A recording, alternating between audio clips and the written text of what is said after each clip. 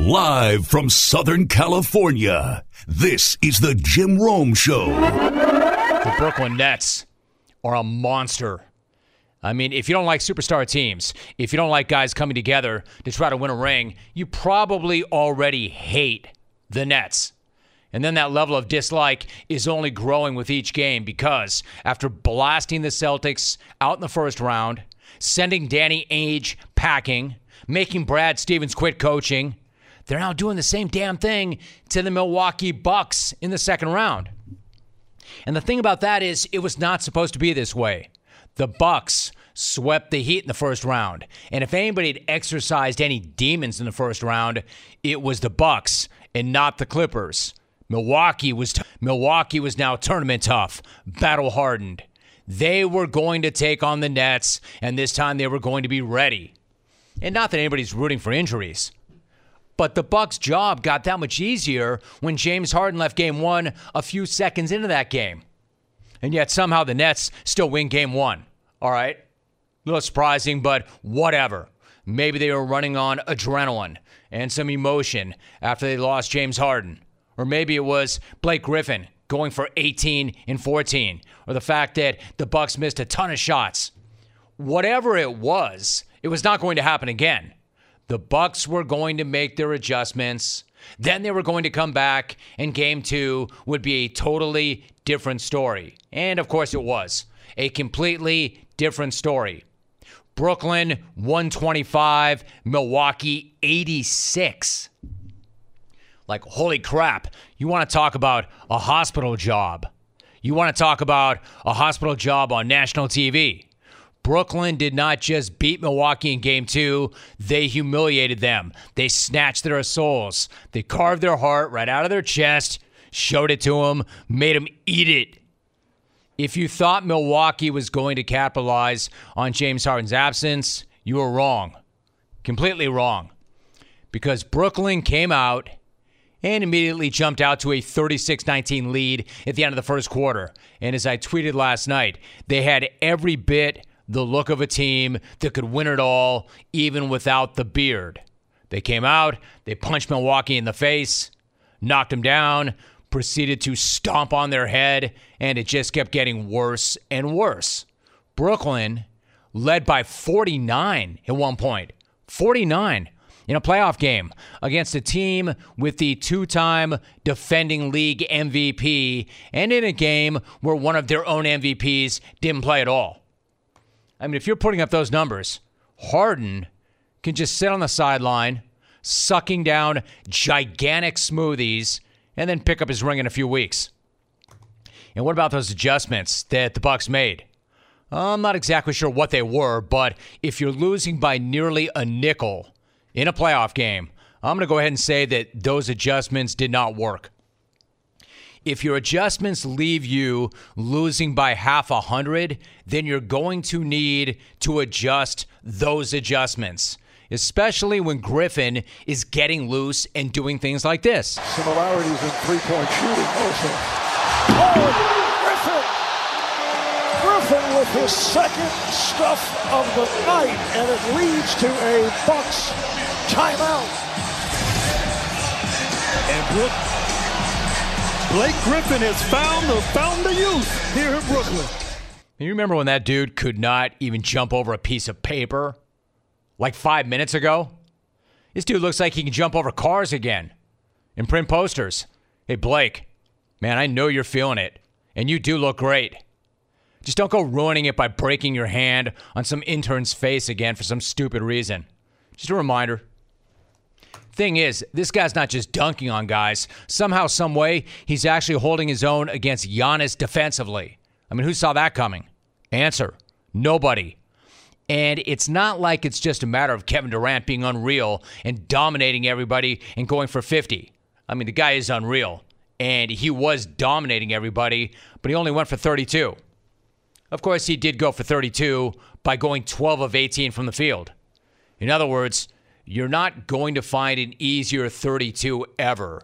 Not when he's hitting 66% from the field and 66% from the three. And it's not just a matter of KD getting a few open looks and knocking them down. He's working guys off the bounce as well. He had the freak on him outside the three-point line, put the freak through some paces, and then blew right by him for a bucket. Yeah, but this for Milwaukee just a brutal performance. There's Durant to the rim that hits the reverse and ends up on the floor right by the stanchion. And Marv, this man, it's not even fair. Handles, great shooting, can finish. Brooklyn, they go hard. They go hard. Again, we're talking about a 7-footer doing things like that. Like in another era, he's banging with Wilt in the post, but in this game, he's taking guys off the bounce. And if you think that Kevin Durant isn't feeling pretty good and pretty confident about his game right now, check out this on-court interview afterwards. Tomorrow will mark 2 years since you initially injured your calf. I know you worked your butt off to get to this point, but did you ever think you'd be this good? Is that a real question?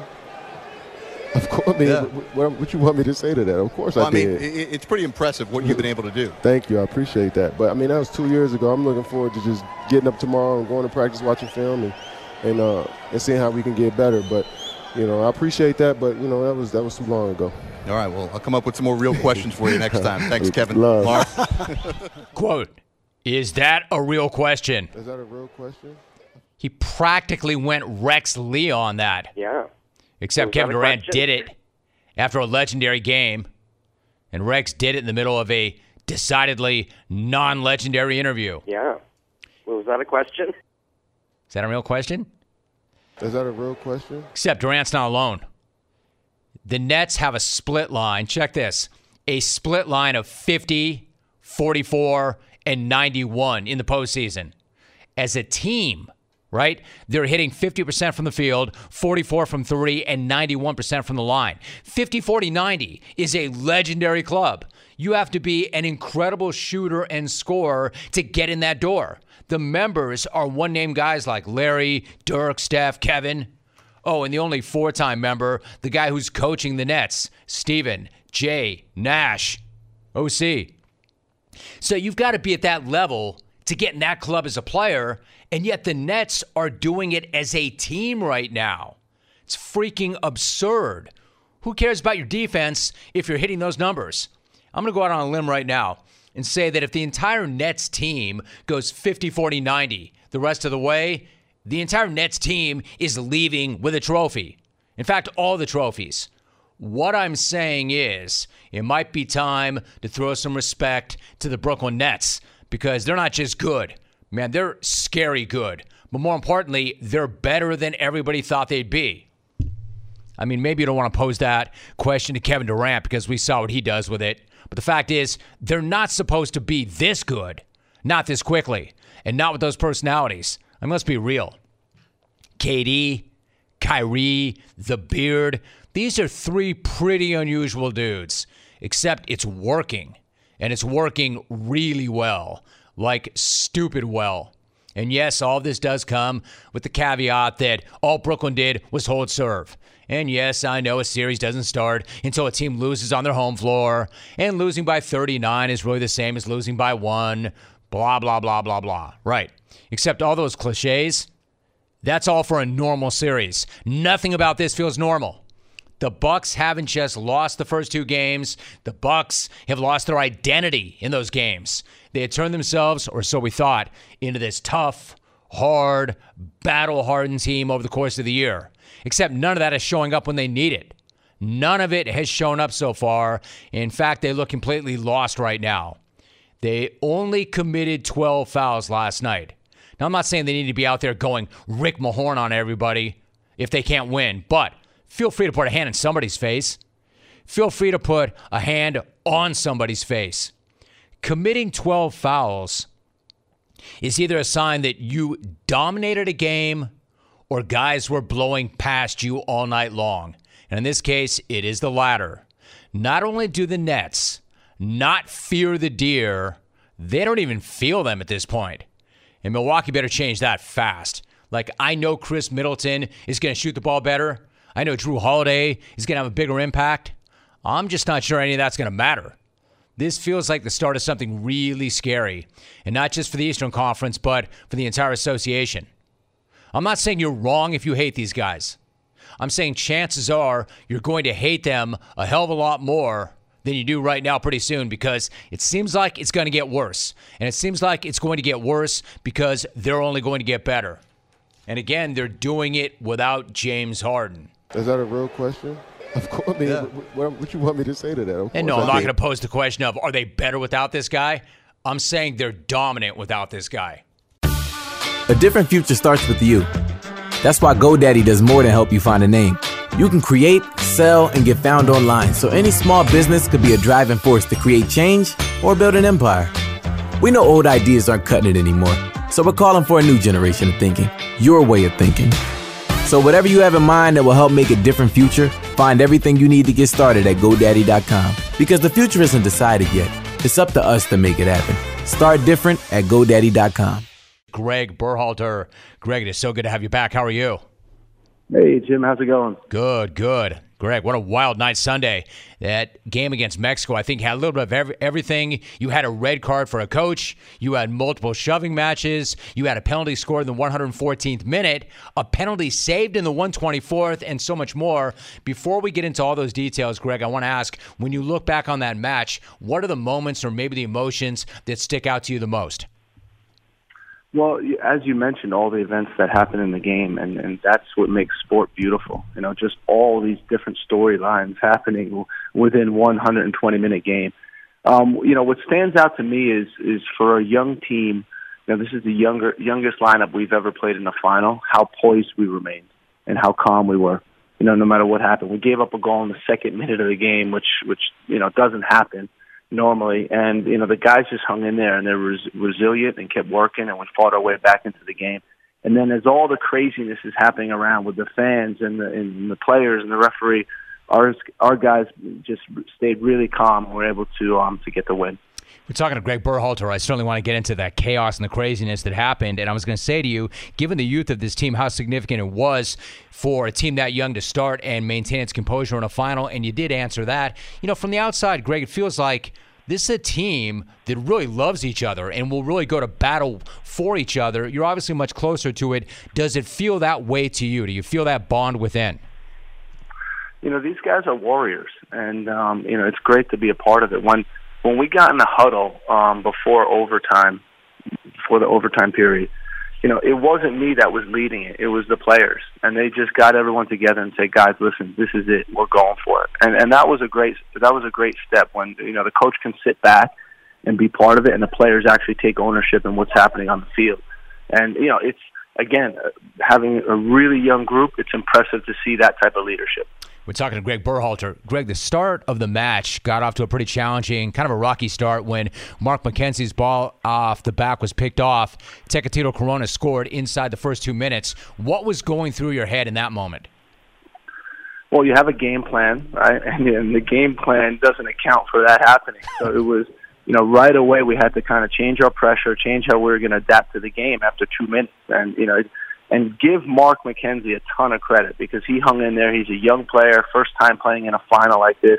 And after making a mistake like that early in the game, he hung in there and actually had an excellent game. So, you know, it's good to see the resiliency of him and the team in general, just how we responded. Greg Berhalter is joining us. And then, Greg, Mexico appeared to score again to take a 2-0 lead in the 24th minute, but it was wiped away after a VAR ruling. And then 3 minutes later, Gio Reyna scored. I want to get into Weston McKennie's dominance in the air in a moment, but how impressed were you with the way Reyna handled the pressure of that moment in a final against a rival at the age of 18? It's insane to think about it. You know, these guys are all playing at a really high level in Europe, but what I told them coming into camp is these CONCACAF games are nothing like they've experienced in Europe.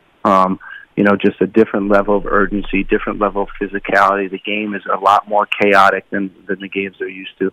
And to see how our younger players handled that, you know, particularly Gio, to step up in a final and play that well, you know, is really impressive. Greg Berhalter joining us once again. And then you lose goalkeeper Zach Steffen to injury. Ethan Horvath comes in. Mexico scores. takes a 2-1 lead. And again, you can see where a young team maybe might crumble, but McKinney scored just minutes later. How huge was he throughout the game, but especially in the air? You know, he was named best player of the tournament, and in his performance in the final was something to behold. You know, he got his head on 4 corner kicks, which is extremely rare to happen in one game. You know, tons of distance. When you talk about the amount of ground he covered throughout the game was equally impressive. And you know, it was an example of a guy just taking over a game. And Weston had a really strong performance that night. There's so many things happening that night. I'm trying to get to all of it. Greg Berhalter joining us. Then you go into overtime, Greg. The insanity goes to another level. Christian Pulisic goes in the box. No foul was called, but then it was called after review, and Christian delivers a stone-cold penalty. When you're the captain, when you're the face of U.S. soccer, how significant was for him to come through in that moment? You know, again, it was another one of the storylines of that game, having your captain who just won the Champions League the week before have a penalty in overtime, and to put it home the way he did is impressive. To step up, you know, that goalie's good on penalty kicks, and he was he was ice cold in scoring it. So, you know, that's, you know, again, it was another storyline of the game, and it's a really strong statement from Christian at that moment. Well, there's more. Greg Berhalter joining us. Yeah. Like, if that were the end of the drama, right, that'd be something. And it would still be one of the most remarkable games ever. But then a few minutes later, Mexico awarded a penalty after review. What's going through your head? And as that penalty was awarded, and then Ethan Horvath comes up with that massive save. You know, again, so the beauty of sport, your starting goalie gets injured, the backup goalie comes in, he makes a couple good saves in regulation, and then he gets this moment, you know, where normally goalies don't save penalty kicks. And, you know, we prepared for this. Our goalkeeper coach identified where the taker was going to hit the ball. He gave the signal to the goalie, and Ethan executed. It was still a really good shot, and Ethan made an unbelievable save. And you know, it's to see the reaction of the team and how happy they were for Ethan. That shows that the group is tight and the group is in a good spot. We're talking to Greg Berhalter for a few more moments. You know, for all that excitement and for all the competitiveness, there were some ugly moments, including the game needing to be stopped due to some offensive chants and the American players being pelted by objects after the penalty. I understand that you can only control what you can control, but what was your reaction to some of that? It's just trying to remain calm. You know, I think that in terms of the chants and stuff, it has no place in the game. And although it's disruptive to the game to stop it, I think it's absolutely the right call. And, you know, I applaud CONCACAF for taking those steps. I think, you know, we could even do more to ensure that doesn't happen. And then, you know, again, the pelting and all that stuff, it's not, you know, it's not part of the game. You know, players shouldn't have to subject themselves to that, and they shouldn't have to put their health at danger by playing a soccer game. So, Greg, Sunday's win, concur, by the way. Sunday's win was the first trophy for U.S. Soccer since 2017. You've got a number of guys on the team who have won their trophies for their club, but how important is it to be playing for a trophy with the national team and to be the ones raising that trophy at the end? Yeah, I think there's two important steps in this. You know, the first thing is that we are a young group. You know, this is the youngest team we've ever played in a final. The second youngest was in 2019, the Gold Cup team we played. But these guys need to learn how to win together as a team. So that was an important step. The other thing was, you know, this is the 8th time we played Mexico in a final, and this is only the second win. So again, now you have a young group making a statement, you know, and saying this is our time. And now it's about sustaining that and continuing to grow from here. Hey, Greg, to that point that you've played them 8 times, and that was only the second time there's been a win. For those who are just getting their first taste, our viewers, of the rivalry on Sunday night, how would you describe that rivalry over the years? It's great. It's hard to describe. I mean, when you think about all the games we played against each other and how these games unfold, and like, you know, yes, the game we played on Sunday night was a typical U.S.-Mexico game. Anything can happen. You have to be prepared for every scenario and all types of craziness in the games. You know, when you have presidents calling you, wishing you good luck. You know, I remember that when we played them in the World Cup, and the red cards and the physicality, and I mean, these are intense games. And again, it's part of the beauty of sport to have rivalries like that. All right, so finally, you've got Costa Rica tomorrow night, and then you've got a really busy summer coming up. What are you looking to see tomorrow night? That's a great question. So we purposely scheduled these 3 games in 7 days to replicate a World Cup qualifying window where we're going to have to do that. And for us, it's about now, how do we respond after an emotional high on Sunday, right? How do we get back on the field and play with a level of intensity to win a soccer game? Because we know in World Cup qualifying, you're going to play on Thursday, Sunday, Wednesday, and no matter what happens in those games, you have to be prepared for the next one. He is the U.S. men's national team head coach coming off that huge win over Mexico. Another big opportunity and challenge coming up tomorrow night against Costa Rica. And, of course, a very good friend of this here radio program. Great job. Really well done. Great to have you back on. Thanks for making time for us, and good luck tomorrow night. I appreciate it, Jim. Good catching up with you, bud. So let me drop some stats on you. 2 out of 3 men are going to experience some form of hair loss by the time they're 35. More than 50 million men in the U.S. suffer from male pattern baldness. And there are only 2 FDA-approved medications that can prevent hair loss. Keeps offers both. So let me talk to you about Keeps. Keeps is offering a simple, stress-free way for you to keep your hair. Convenient virtual doctor consultations and medications delivered straight to your door every 3 months, and you do not have to leave your home. And low-cost treatments start at only $10 per month, and Keeps offers generic versions. On top of that, you get discreet packaging, and you get proven results. Keeps has more 5-star reviews than any of the competition. Prevention is key. Treatments can take 4 to 6 months to see results, so you want to move fast. Act on it right now. If you're ready to take action and prevent hair loss, go to keeps.com/Rome. Get your first month of treatment for free. You want to jump on this right away. That's keeps.com/Rome. Get that first month free. Once again, keeps.com/Rome. All right, so I got a quick question for you. He had a question for me, and now I've got a question for you. Do you want to be on national television? And you want to do so in the easiest way imaginable? Just go ahead and marinate on that for a moment, and then I'll come back to it in a second. We are now 17 days and 13 shows away from the 27th version of the Smack Off. Yesterday, if you missed it, Alvin DeLauro premiered his annual main event promo, and it was a monster, arguably as good as he has ever done. Now, there's no guarantee I'm going to drop the needle on that thing again today, but if you're looking for it and you missed it, you can find the entire thing right now on my Instagram page. The handle over there is the same as my Twitter handle, @JimRome. If you missed the Smack Off promo, go to my Instagram page, @JimRome. I keep telling you, follow the IG feed too, because I'm populating it with good content. And some of the content that you cannot get anywhere else. Content that doesn't work here, content that does not work on Twitter. So we're getting closer and closer to the Smack Off every single day. While the event is a tradition itself, there are other traditions around the tradition, right? Like the Smack Off odds from the man himself, Stephen H-Town, a.k.a. Stucknut. The Stucknut. The nut is a tradition. Quick word on Stucknut. And I don't say this enough. My man Steve, that is your name, right, Steve? Just kidding, Nut. This dude's a legend. He is a legend. I mean, he really is. We're talking about a super fan to the show who, as I mentioned earlier today, probably knows more about the show than even I do.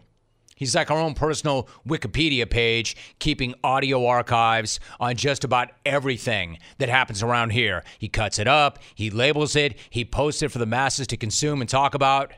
And here's why I really, really appreciate the Nut. You'd think that a guy like that would be a combo of weird, annoying, entitled, overbearing, looking to get paid, big-time nerd, stalker, weirdo. Man, he's none of these things. The Nut is none of these things. Just a really good dude who's done a really good job at keeping the conversation going off air for the diehards of the program. And frankly, I respect the ever-loving hell out of that. Thank you, Nut.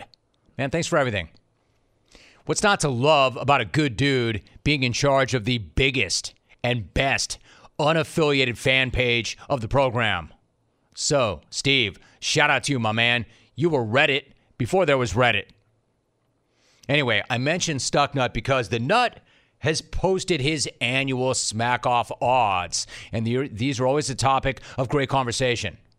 Always a topic of conversation every single smack-off season because they make one or two people at the top of the board really happy and about 20 others really pissed off, including Rick in Buffalo, who called back in 2019 as soon as he saw the odds right before Smack-Off 25. Well, I saw Stucknut posted his Smack-Off odds the other night, and obviously that dope knows nothing about the show. He's got those two Canadian Rams going off at 10-1. I wouldn't touch those hacks at 100-1. And I couldn't believe Caleb in Green Bay opened at 5-1. That's a bigger stretch than that doughboy trying to squeeze into a pair of size 48 Levi's. Maybe you should just bring your mom on again this year, fat boy, and she can apologize for being such a failure as a parent.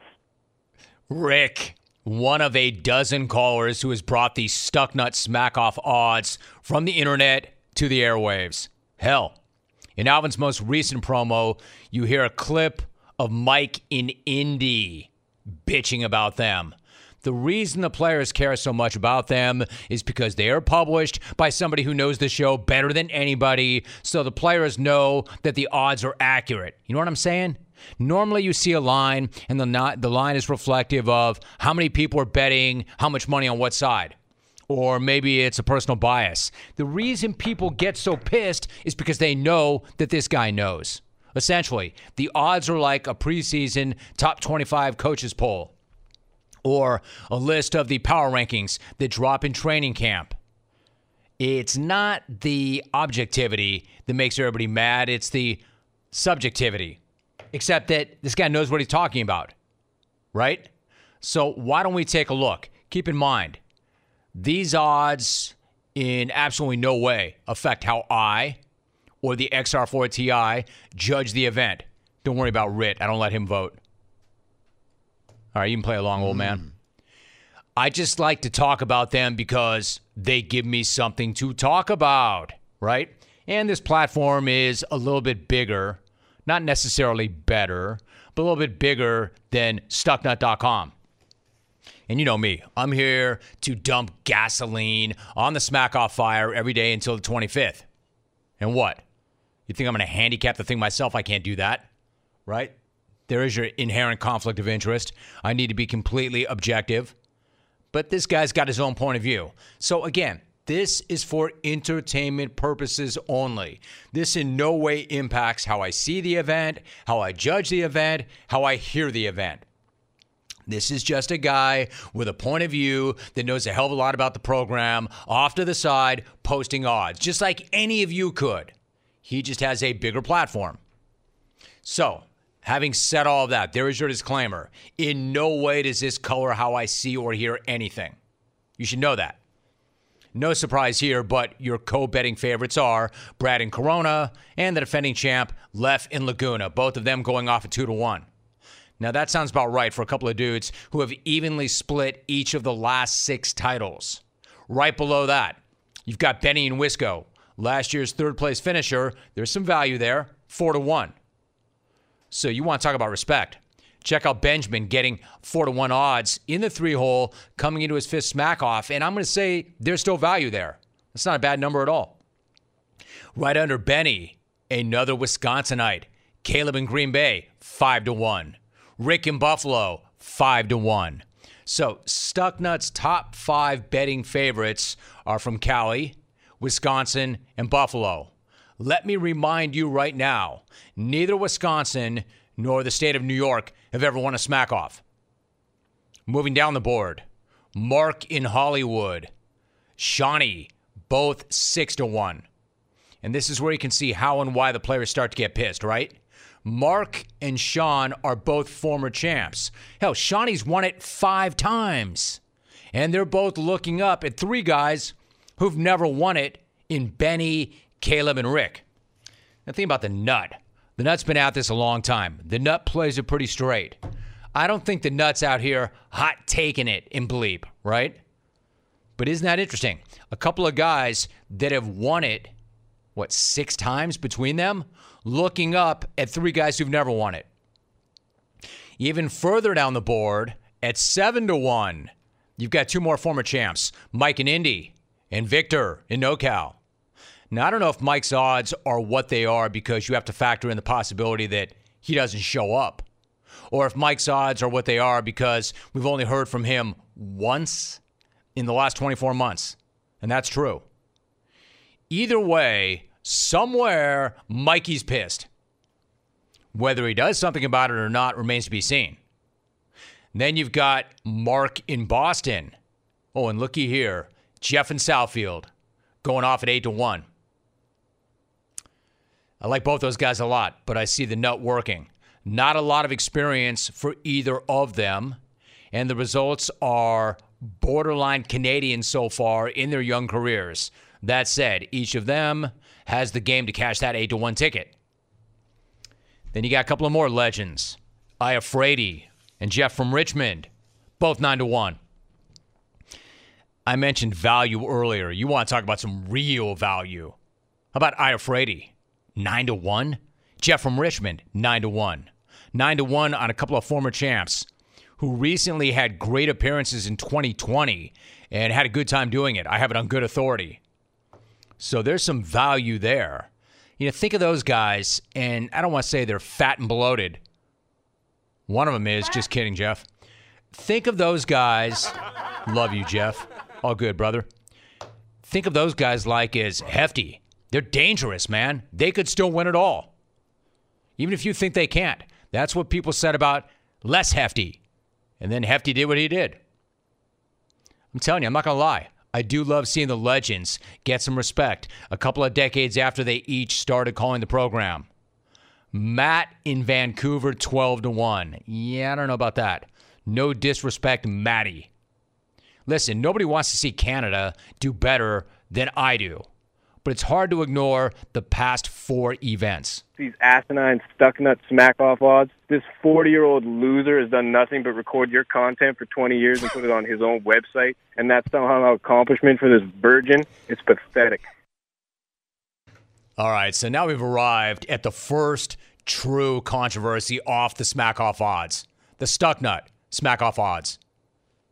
Not that, but this. Stuck-nut has got Cal in Vegas at 13-1. 13-1. Yeah, I don't know if you have a beard, Steve-O, but if you do, I'm going to rip that beard off your face and make you eat it. It's not so much the odds. It's that Stucknut has Cal in Vegas looking up at Matt and Van, Vic in NoCal, Rick in Buffalo, and Caleb in Green Bay. I'm not saying that the nut is wrong. I'm not saying that the nut is right. I'm saying that Cal is going to be pissed. The nut just put 15 callers in front of Cal. 15. And knowing Cal the way I know Cal, he's going to threaten to knock all 15 the hell out and rip beards off their faces and make them eat it. I'm going to rip that beard off your face and make you eat it. So let me quickly hit the rest of the board. There are 7 golden ticket holders right now. Tyler in Edmonton leads the class at 15-1. Paul's dog bringing up the rear, 22-1. Damn, Steve. You trying to die on Dog Hate Hill with Hawk? Here's what's really great about this board from the nut. JT the Brick, Ira Craig, Jason in Fullerton, Jeffrey DeTola, and Jim in Fall River are all longer shots to win the smack off than the damn dog. Pretty awesome. So you have all that. Scattered in between the golden ticket callers and the mutt, you'll see names like Silk, Dan in Denver, Gino in San Antonio, Terrence in Sierra Madre. Man, Terrence, I'm here for you still. Again, Terrence, all you have to do is call in and claim a golden ticket. Now, knowing you, Terrence, you don't even know what a golden ticket is. Somebody should dial this guy in. Terrence, you are still welcome to partake, but you have to claim the ticket. There you have it. Your 2021 smack-off odds, courtesy of the front page of StuckNut.com. If you have a problem with those odds, good. I hope you do. It's not my issue.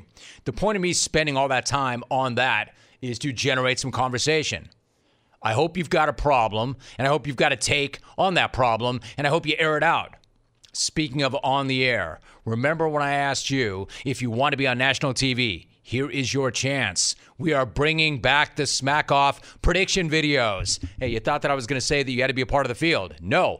We're bringing back the Smack Off prediction videos. What that means is, if you want to call your shot, if you want to predict the winner of Smack Off 27, if you want to be on TV doing it all you have to do is film yourself and send it in. Grab your phone. Shoot a 20-second video telling the jungle who you think is going to win Smack Off 27. You can talk junk on other Smack Off callers if you want. Just make sure you give us a winner. Do what you want, but keep it clean. Do what you want, but keep it under 20 seconds. Do what you want, but make sure you call your shot. Also, one more thing, film it horizontally. And one more thing, did I mention, make it clean, make it appropriate. It is daytime national TV. Yeah, I know that you heard me on a live stream last week, Get Loose. That was there. This is here. We can't do that here. This is daytime national TV. We are not airing anything that crosses the line. No swearing, no smoking, no drinking, no inappropriate clothing. Keep it clean, keep it legit, keep it tight. If you can do all that, send it ASAP. Here is your address, smackoffvideos@gmail.com. smackoffvideos@gmail.com. We will be airing these on CBS Sports Network, coming back from our commercial break starting this week. Get to it. Get after it. This is a metaphor for your business's journey. Sometimes it feels like the world is throwing everything it has at you, and to succeed, you need someone to guide you through. That's what Dell Technologies Advisors do. They have the tech advice to help you navigate whatever challenges you're up against and get you safely to where you want to be.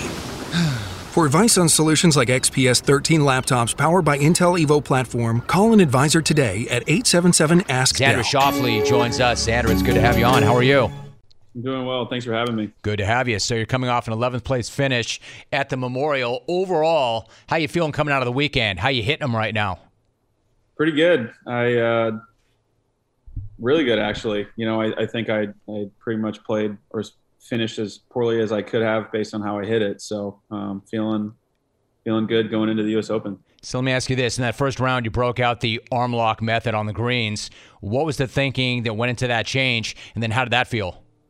Yeah, that was sort of my talk of my team, I guess. It was new for me. I used it for 2 days leading into the Memorial, and I figured I feel like it gives me a bigger advantage. So I figured I'd roll the dice that week, and I think my putting stats were pretty solid for the most part, even though I feel like I didn't really make a whole lot of putts. But I'm probably going to stick with it through to the U.S. Open and use it as long as I can until, they ban it. Xander Schauffele joining us. In fact, it's kind of interesting because you went into the Memorial ranked in the top 10 in strokes gained putting, so it wouldn't seem like you needed to do anything at all to shake it up or make a change. So, I mean, I know you touched on this, but what inspired you to try it? Was it just a matter of wanting to see what all the hype and all the fuss was about?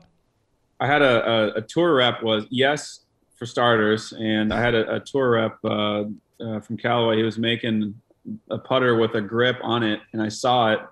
Us pros like to tinker around and sit in the van and kind of hang out, and I saw it and I was like, hey, can you build me one of those? And so I finally got around to trying it out, funny enough, just prior to leaving the Memorial. And I worked with my putting coach. We put on a machine that sort of shows your launch conditions, your ball roll, your face angle at impact, and all these things. And I started to realize how much more consistent I was with this locked thing anchored into my left arm. And I'm not really a big liker of or a proponent of change, but and neither is my coach. No one on my team likes to change anything, especially when I'm in the top 10 in putting, for that matter. But we figured it's kind of a no-brainer. We got to roll the dice on this thing and see how I do. And so with it being my first week and not even using it for 2 days, it kind of worked out nice. Yeah, I can appreciate that. Xander Schauffele joining us. Going into the Memorial, I thought you said something really interesting.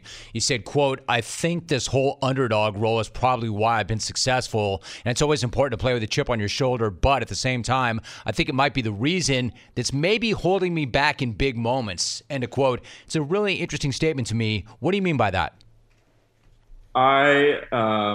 It's fun. I miss I don't miss a whole lot of cuts. And so I missed the cut at the PGA, even though I shouldn't have. And it got me thinking a little bit about, just a classic reflection and failure. And so whenever someone messes up in sports, they always talk about how they can learn from their mistakes. And so I try to take a step back and actually think of, that's such a common phrase used. And I'm not trying to just, say words to say them. And so I was trying to think of, what am I actually learning from these situations? And, I had a lot of time to reflect and was able to speak with my dad, shortly after that. And so I got a few books to read to help me sort of in this process. But what I mean by that is sort of my dad sort of, programmed my brain to work a certain way as a kid to you have to work for everything you want. And so, and work your ass off for that matter. And so I've had this mentality my whole life, and I'm always chasing, and I'm chasing. And as soon as you get to the top of a leaderboard, you're no longer chasing,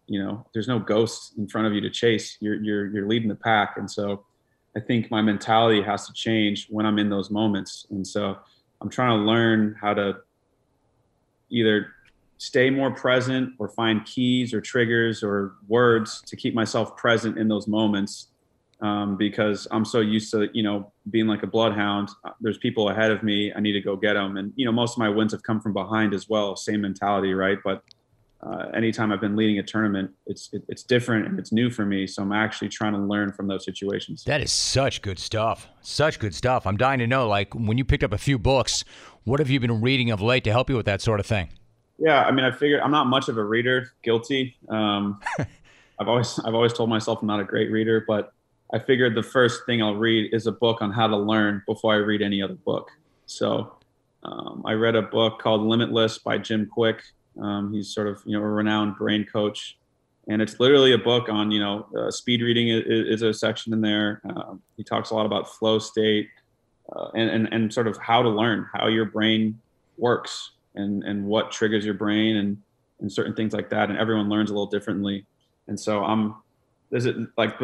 aside from golf, this was literally just like, I want to, become a better reader so then I can take in more knowledge as I read more books. So have you learned to trigger flow state, or do you just have to hope that it happens when you need it most?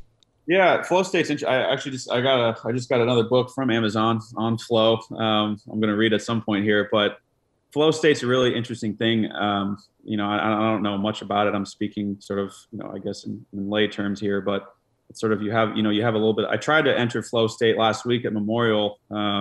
You struggle, of course, you're nervous, you're anxious, your fear of failure kicks in, and then your sort of subconscious or unconscious mind and attention takes over and everything becomes easy. And that's sort of that flow state that these books and, psychologists or scientists refer to, is when your unconscious mind takes over and things become really easy. And so you can apply that to any part of your life and job. And so that's sort of these sort of states that I'm trying to enter in while I'm competing. That's it. That's why I asked. I think we're all looking for that. Xander Schauffele joining us. So you mentioned the U.S. Open with each day. We're one day closer to the U.S. Open at Torrey Pines. The U.S. Open's always going to be special no matter what, but how much more special or significant is it when it's played in your own backyard? Yeah, it's a dream. I'd be lying if I said it wasn't a dream. Obviously, it's weird. The dream was to compete in it. Now the dream is to win it. Things change quickly. Maybe I didn't have lofty enough goals when I was 15 or 16, but that was, I think as soon as the venue was announced, my dad and I were sitting on the couch and we're watching, a golf tournament probably together. And we saw that it was a venue and, our goal was to get into the tournament. So here we are, a week away trying to win this thing. So it's still a dream of mine. The dreams change slightly, but it's still really cool. And really special for, my team and myself. I want to ask you about Highland in 1 second. I just want to ask you one thing about Phil Mickelson, because when he won the PGA Championship, he gave you a lot of credit because he said that last year you guys played at the Farms Golf Club and that you beat him 3 straight rounds. He said that he told his wife, quote, "I don't know how I'm going to beat this guy. He's probably playing the best of any player in the world right now." What do you remember about those rounds? I was kicking his ass. Oh, man. Yeah, because he wasn't playing great. And what I remember most is I was playing really well, and I didn't, I wasn't mean to Phil. Obviously, he's, one of the greats ever, really cementing himself in history with this last win. Not that he even needed it, but I remember, since I'm on this whole learning train, I remember how he was asking me so many questions, and I'm sitting there and I'm like, why is a 5-time major champion asking me questions? You know what I mean? And so obviously in his mind, he thought I was playing some of the best golf in the world, and he just wanted to know what I was thinking. And so, thinking back now, I'm like, holy smokes, you got this 50-year-old guy who's more motivated than, most kids out there, which is shocking. And he just is obsessive and so passionate about golf that, it was something, his level of motivation, pushed him through such bad times that he had on the course to winning. And so his self-belief is second to none. And I'm not surprised that he won. I think a lot of people are, statistically, what he's done, all this crap leading into it. But for the most part, he's not surprised. I think if you got him in a quiet room, I don't think he's surprised he won either. That would have been so cold-blooded if I had said to you, what do you remember about those rounds? And you just said, I remember kicking his ass, and left it at that. Except the response was very thoughtful. I know. So it was. I'm glad you answered that the way you did. So you're working with Highland and the Highland Share Your Swing contest. Lay this out for me, Xander. What is that all about? Yeah, it's a really cool contest. The Highlands, including my dad and I, like we referred to, my dad's been my only swing coach my entire life. Through June 20th, Highland, my dad, and myself were all, hoping all golfers of all skill levels post 1 minute or less video, depending on how comfortable they are with their swing. You post it on Facebook, Instagram, Twitter, or YouTube. All you have to do is hashtag Highland Contest, and Highland will select 10 finalists from there. And then one video will be selected in the end, and you'll receive a personalized breakdown of your swing with my dad and I sort of trying to coach you through it. And, hopefully we can find your X factor in that moment. What's really interesting about that? Like, he was your swing coach, and when you were growing up, your dad was really serious about making sure that you did not see your swing. And as you point out, he is going to be involved in this project. He's going to join you and give feedback on the swings. So how do you think that's going to go? Yeah, it's funny when you say it like that. It is true.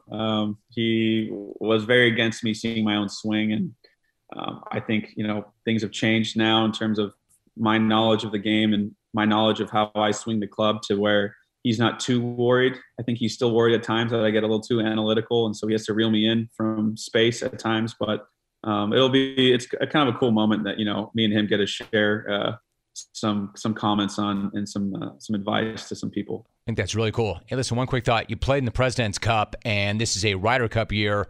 So now that you've got that President's Cup experience, what would it mean to you to be playing in the Ryder Cup at Whistling Straits? Since everyone says that the Ryder Cup is, more nerve-wracking than the President's Cup, obviously I don't know what that would feel like or if that's true, but it'd be a true honor. And, I think there's a really good group of guys that's going over to Whistling Straits, and, I'd love to be on the team and trying to bring that cup back. He is a PGA Tour pro, 4-time winner on the PGA Tour, and number 6 in the World Golf Rankings, number 7 in the FedEx Cup standings. Today, he appeared on behalf of Highland. Xander, great to have you back. Great job. Thanks so much.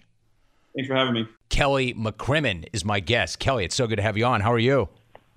I'm doing real good, Jim. Thanks for having me. Thank you for doing it, Kelly. Great to have you. So Colorado jumped out to that 2-0 lead in the series. Then you go back home. You beat them 2 straight. How good did it feel to be back in front of your home fans in that raucous house and to get those 2 wins? Well, home ice was a big part of it for us in Games 3 and 4. We've gradually increased our capacity throughout the season. Game 3 was the first that we'd been at full capacity, so we were over 18,000 both Games 3 and Game 4. And when you look at Game 3, trailing late in the third, you have to ask yourself when that one's over. We did come back and score twice in 45 seconds to have a 3-2 win. the fans are a big part of that. I don't know that you do that in an empty building or away from home. So it was great to have full capacity in T-Mobile. It's a great home rink. Hey, by the way, one interesting point you just made, and I was going to ask you about the fans, but to that point, I mean, before Game 3, Colorado had won 6 straight playoff games, and they had not lost in the postseason this year, and they had barely even trailed. They had that lead, as you point out, in the third period. So what did your guys show you in the way they battled back in the third? Well, we needed, I kept thinking to myself as the third period went on, when they took the lead, we needed somebody to make a play. And of course, when you get deeper into the playoffs and you're playing really good teams, that's what you need is people to step up when needed. And Jonathan Marchessault was able to tie the game for us. Jonathan's had a great series. He had 3 goals again the next game, and then shortly after he scored to tie the game, the building was very energized. Max Pacioretty deflected a Nick Holden shot to give us the 3-2 lead, which stood up as the winner. So, somebody to make that play, I think, is really what we're looking for. Unfortunately, Jonathan Marchessault was able to do that for us. Kelly McCrimmon joining us. Exactly right. Like, you need somebody to make a play. Chances are it's going to be that guy. Then the team follows up that Game 3 win with that 5-1 win, and he had a hat trick in that game. Like, how huge was he in that situation? And then what do you make of the way the team performed overall in Game 4? Well, we played really well in both. To be honest, we played really well in Game 2, which was a 3-2 loss to Colorado in overtime. So we went home down 2-0. Obviously, Game 3 was a huge win to get us back in the series. Game 4 was probably our most complete game. And in that game, William Karlsson's line. So when you look at the makeup of our team, we're in our 4th season. A lot of things have changed, but the one thing that has been a constant since probably 2 or 3 weeks into season 1 was the line of Riley Smith, William Karlsson, and Jonathan Marchessault. They played together for the most part entirely all 4 seasons, and their line really performed well in Game 4, and with Marchessault's hat trick leading the way. Kelly McCrimmon is joining us. Kelly, you mentioned the fans, and I want to get into that because you know what you have, but it's really curious to me to see the way the opposition always reacts to it. As an example, Avalanche head coach Jared Bednar said after the game, quote, "It's loud. It's hard to hear anything in there. You can tell by my voice, just talking on the bench, just trying to call the next line. I'm losing my voice. There's a lot of noise in that building." And the reason I mention that is you don't have one of the best fan bases in hockey. You have one of the best fan bases, to me, in all of sports. And when you consider the relationship the team has with the community, it becomes even stronger. Like, how would you describe that relationship and the lift that everybody gets from that crowd? Well, I think you've touched on it. It is just incredible, and it's unique. I've been in lots of loud buildings, but just the energy and the atmosphere and the party feel, the vibe that comes out of our building, it's really intimate. The way that the building is built, it's tight. It's a 17,500 person seating capacity. Then with standing room puts us over 18. But they're on top of you, and they come to enjoy the game, and it's interesting. We'll oftentimes get fans from the visiting team, and our fans enjoy those people. It's they treat them well, which I don't think always happens when fans go on the road, but it's just a really good energy in the building. And to Jared Bednar's point, you couldn't talk to the guy beside you. It was that loud in there, and again, we rode that, and that gives our team energy, as you'd expect. We're talking to Kelly McCrimmon, of course. I want to ask you about Mark Stone. He was named the first captain in team history. I know that that's not a decision that was made lightly, and in fact, the team had a lot of success without an official captain, so why was it important to give him the C, and then what kind of an impact have you noticed as a result?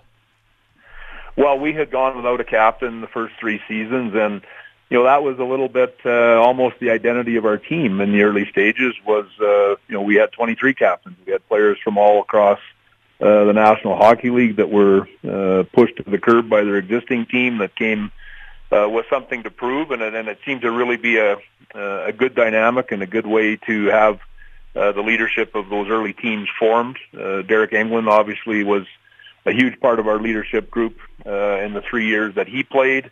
And it was working. I think we could have easily continued that way. But sometimes when you've got a guy you feel is the obvious guy, I think that you need to validate that person. And Mark has really grown in the role. We expected that he would. He's a player that's very passionate, leads by example, and yet is very humble. And I didn't, I think he'd put his own boundaries on what level of leadership he could provide wearing an A as opposed to wearing the C. And, for our organization, he's done exactly what we hoped he would do since being named captain, and that's provide leadership every night. And, of course, it's the key moments that you need that leadership when things aren't going well for your team, or just a different point in a game or a series now that we're in playoffs. You rely on that leadership. So he's got a lot of respect from his teammates, and he wants to win. He plays to win. That's what you expect of your leader. We're talking to Kelly McCrimmon, and we'll do so for a couple of more moments. You mentioned the playoffs and where you are at this point.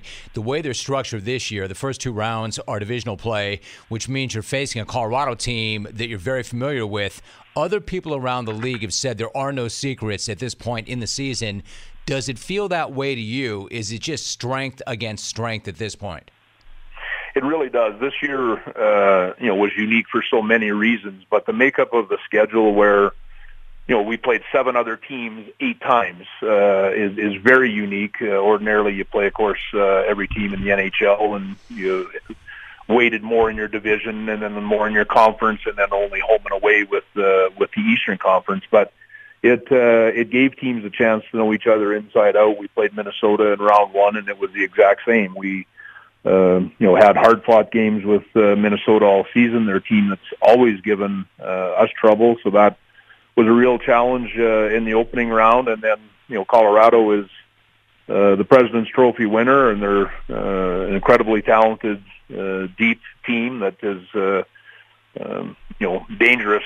Every time they're a threat to score with their skill and their speed. So. I think has helped us that we know the team as well as we do, as opposed to an ordinary year we would play Colorado 3 times. This year we played Colorado 8 times. So in terms of, knowing what we can do, knowing what we cannot do, it's been helpful. Hey, listen, really quickly, maybe you answered it, but I was going to say, from the outside, it seems crazy. Like, even though the 2 teams have been on a collision course, and we knew this, it still seems pretty crazy to have a second-round series between the 2 teams with the best record in the regular season. So what's it like for you and the organization to deal with that challenge this early in the postseason? Well, we've known all year if we were going to move out of the Western Division that in all likelihood we were going to have to go through Colorado. So probably, they felt the same, and it's a stiffer challenge than what you'd expect in round 2, but it is what it is. So I also believe that playing the best teams makes you better. So Minnesota in round 1, I think, helped us be prepared for this series because of the test they gave us. So, maybe for ourselves or Colorado, who comes out of this series, maybe it's going to help them for the subsequent round. And then on top of that, Kelly, I would imagine the thinking's got to be in your locker room that they've got to deal with you, just like you got to deal with them. He is the GM of the Vegas Golden Knights, and what a great series this is. They're tied up at 2 games apiece. Vegas at Colorado this evening. Kelly, I really appreciate the conversation, and especially on a game night. Thanks so much for doing that, and good luck. Yeah, you bet, Jim. Thanks very much for having me. Jeff in Southfield. What's up with you, Jeff? Thank you for the fan, Jim. Hey, Jim, I keep hearing how Wells in the 360 is overweight. Hey, Jim, you know what's not overweight? Wells' brain. Hey, Wells, go to the library and discover books. And after you've read a few, give us a book report on something other than a sandwich. Wells, there's more to life than food. There's a big, wide world out there, Wells. I mean, it's not as big and wide as you, but it's pretty big and wide. Hey, Silk, what's with that HB council member calling you Professor Silkinson? Silk, not only can substitute teachers not call themselves professor, they can't call themselves adults. You're a babysitter, Silk. Hey, Silk, what are you going to call yourself for being on the Trailer Park Advisory Board? Senator Silkinson? Silk, the Trailer Park was hoping for a guy named Denham who talks about guns and car engines, not for a guy named Silk, who talks about charcuterie. Silk, the closest thing to charcuterie in the trailer park is when cockroaches eat Cheese Whiz. Seriously, Silk, your annual budget can afford saltines or Velveeta, but not both. Silk, this week attempt to delude yourself you're a grown-up isn't going to go well. Bro, you have the word Silk tattooed below your belly button. And the number one rule of trailer parks is all men must be shirtless. I fear for your life, Silk. And last thing, Jim. Hey, Mike and Indy. Even though you never call the show anymore, I still think of you when I drive. The yellow stripe in the road reminds me of your spine. Hey, Jeff, are you done? Oh, man, this dude's awesome. Hey, I said it. Yeah, I don't play favorites. I'm objective. I'm not going to have any preconceived notions or thoughts going in. That dude's awesome. His delivery, the one-liners. Hey, Jim. Hey, Silk. You think of yourself as an adult. You can't be. You're a babysitter. This dude cracks me the hell up. I'd have this whole conversation. I would have a discussion about what is it about that guy that you don't understand? Or what is it about that guy that's not funny to you? That dude is really funny. Really funny. If you don't get that guy, you just don't get it. How can you tell me? HB, Silk Bra. What's going on, brah? Hey, Jimmy, how you doing, buddy? Oh, I'm great. Good. Hey, listen, I got two questions for you, and I'll take them off the air. First question is, when you're doing an interview and you ask a guy a question, he says, hey, that's a great question. What does he think? That's not going to be a great question? And two, if you take your perfectly clean car to a car wash and drive it in through backwards, does it come out dirty? Come on. That's not a good call. No. You don't like that call. I don't like that call. Not a very good call. Paul's dog in Buffalo. Doggy dog. Why don't we go to the phones to see what that dog has to say for himself? We've already heard from the fake Silk. Let's get the real dog, though, and make things right. We go to Buffalo. Paul's dog.